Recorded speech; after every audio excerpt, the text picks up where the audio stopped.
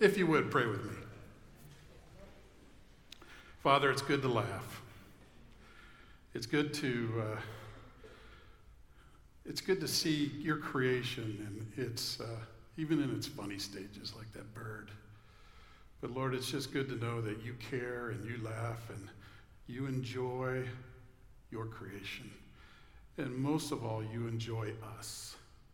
That you made us to have fellowship, to bring you glory and honor and joy and the intimacy of knowing each of us. So Lord, as we dive into a couple of passages of Scripture today, I just ask that your Spirit descend upon us today, right now. And may your Spirit speak to those that you want to speak to this morning about what I'm going to share in these two passages. In your Son's name I pray, amen. So today's going to be a little bit different. I'm not going to preach. What I'm going to do is just share a devotional. And I want to share with you a couple passages of Scripture that mean a lot to me.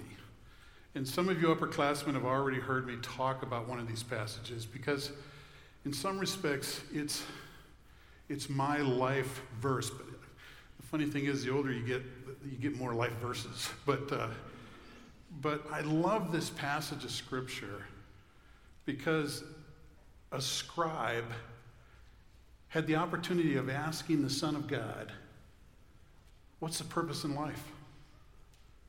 What's my purpose? I can't imagine just that opportunity to be able, one, to stand face to face with the Son of God, but then to be able to ask the question, what's my purpose? What does the law say? And then for Christ to answer back with a question. Typical teacher in that mode. So we're going to look at Luke 10, 25 to 37. Christ is he's in Galilee at this time. He's ministering in Galilee. And if you ever have the chance to go, let me encourage you to do that sometime. I was in my mid-50s before I had a chance to go to the Holy Land. But if the Lord ever presents that opportunity, go. To be able to walk in the steps of Christ is something else.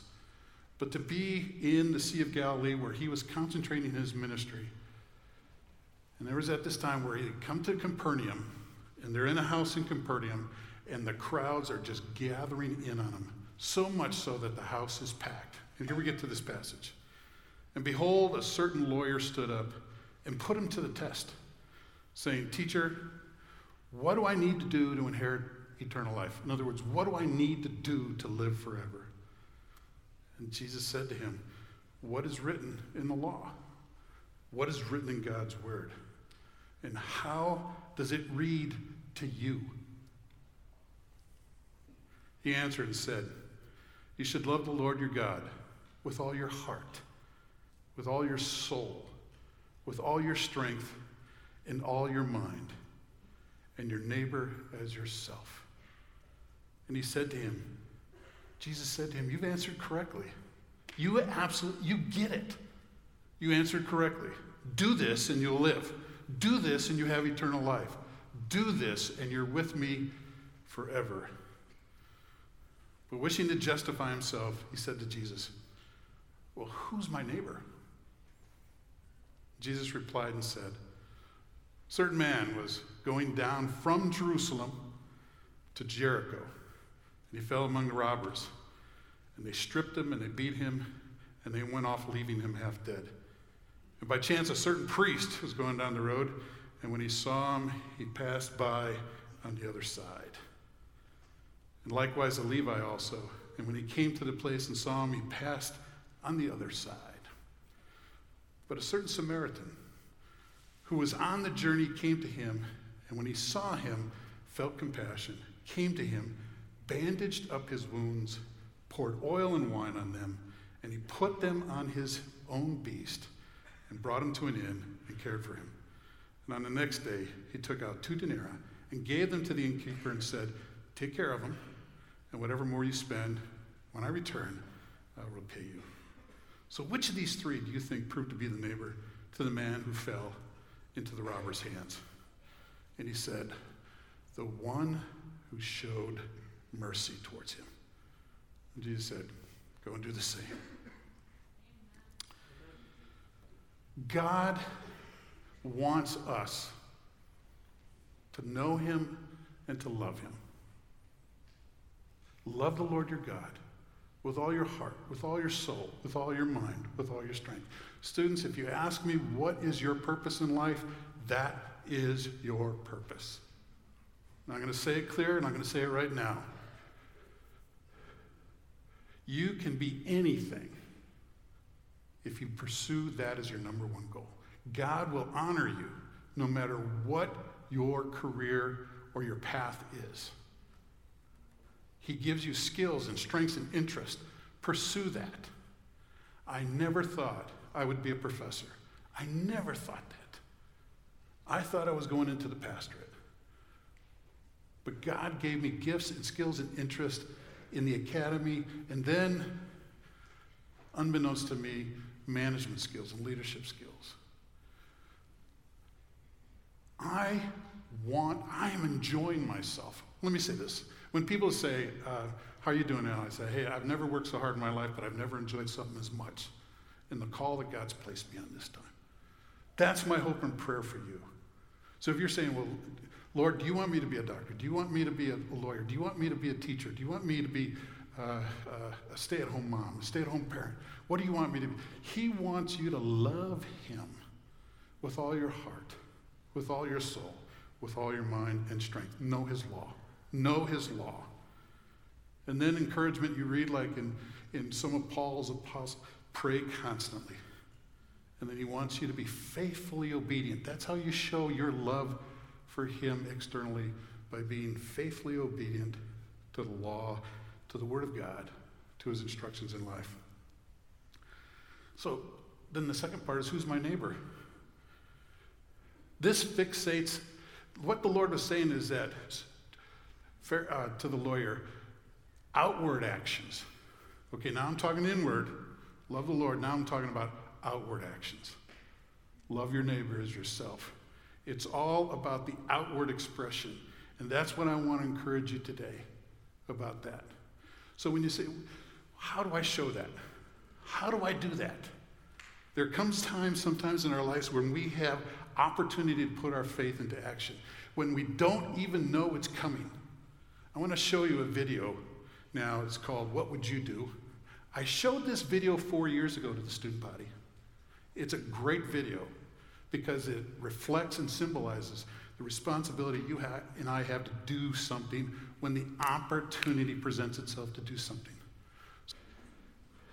God calls us to act.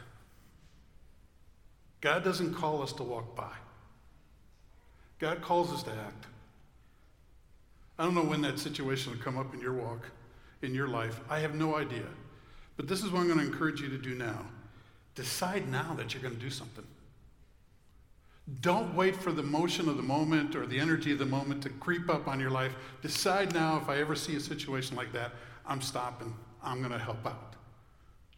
And if you come to find out later that you shouldn't have done it, so what? At least you made that effort. Decide now how you're going to act in situations. Someone tells you they feel suicidal. Do you just let it go? If someone tells you or you see something happening, don't let it go. Decide now. Will I be honest in this situation? If somebody gives me an opportunity, like to hand back more money than they should at the cash register at McDonald's or Caribou, be honest. Decide now. No, I'm giving it back right now. I have been called to a higher standard, and that's what I read in God's word. Show mercy. Go the extra mile. So I want to go over now to the second passage that I want to talk to you about, which is Mark 2, verses 1 through 12. If you want to follow along in your Bible, please do so, or on your mobile. Mark 2. So several days later, Jesus returned to Capernaum. And the news of his arrival spread throughout the town, and soon the house where he was staying was so packed with visitors, there wasn't room for one more person, not even outside the door. And he was preaching the word to them. 4 men carrying a paralyzed man on a mat. They couldn't get to Jesus through the crowd. So they dug through the clay roof above his head. They lowered the sick man on his mat right down in front of Jesus. Seeing their faith, Jesus said to the paralyzed man, "My son, your sins are forgiven." Some of the teachers of the religious law who were sitting there said to themselves, "What? This is blasphemy. Only God can forgive sins." But Jesus knew what they were discussing amongst themselves. And he said to them, "Why do you think this is blasphemy? Is it easier to say to the paralyzed man, 'Your sins are forgiven,' or 'Get up, pick up your mat, and walk'? I will prove to you that the Son of Man will have authority on earth to forgive sins." And Jesus turned to the paralyzed man and said, "Stand up, pick up your mat, and go on home, because you are healed." The man jumped up, took the mat, pushed his way through the stunned crowd, and then they were all praising God. "We have never seen anything like this before," they exclaimed. My hope, my prayer, is that you're one of those 4 people carrying the mat that brings someone, your friend that you know, to Christ. That they decided, "I'm going to do something." They decided, "I'm going to put my faith into action." And did you notice in this passage that Jesus said to the 4, "Your faith has made this man well." Do not underestimate how your faith impacts other people. Do not underestimate the covenant that God's placed on your life because he loves you and you're a child of his and the King of Kings, that your life doesn't bless others.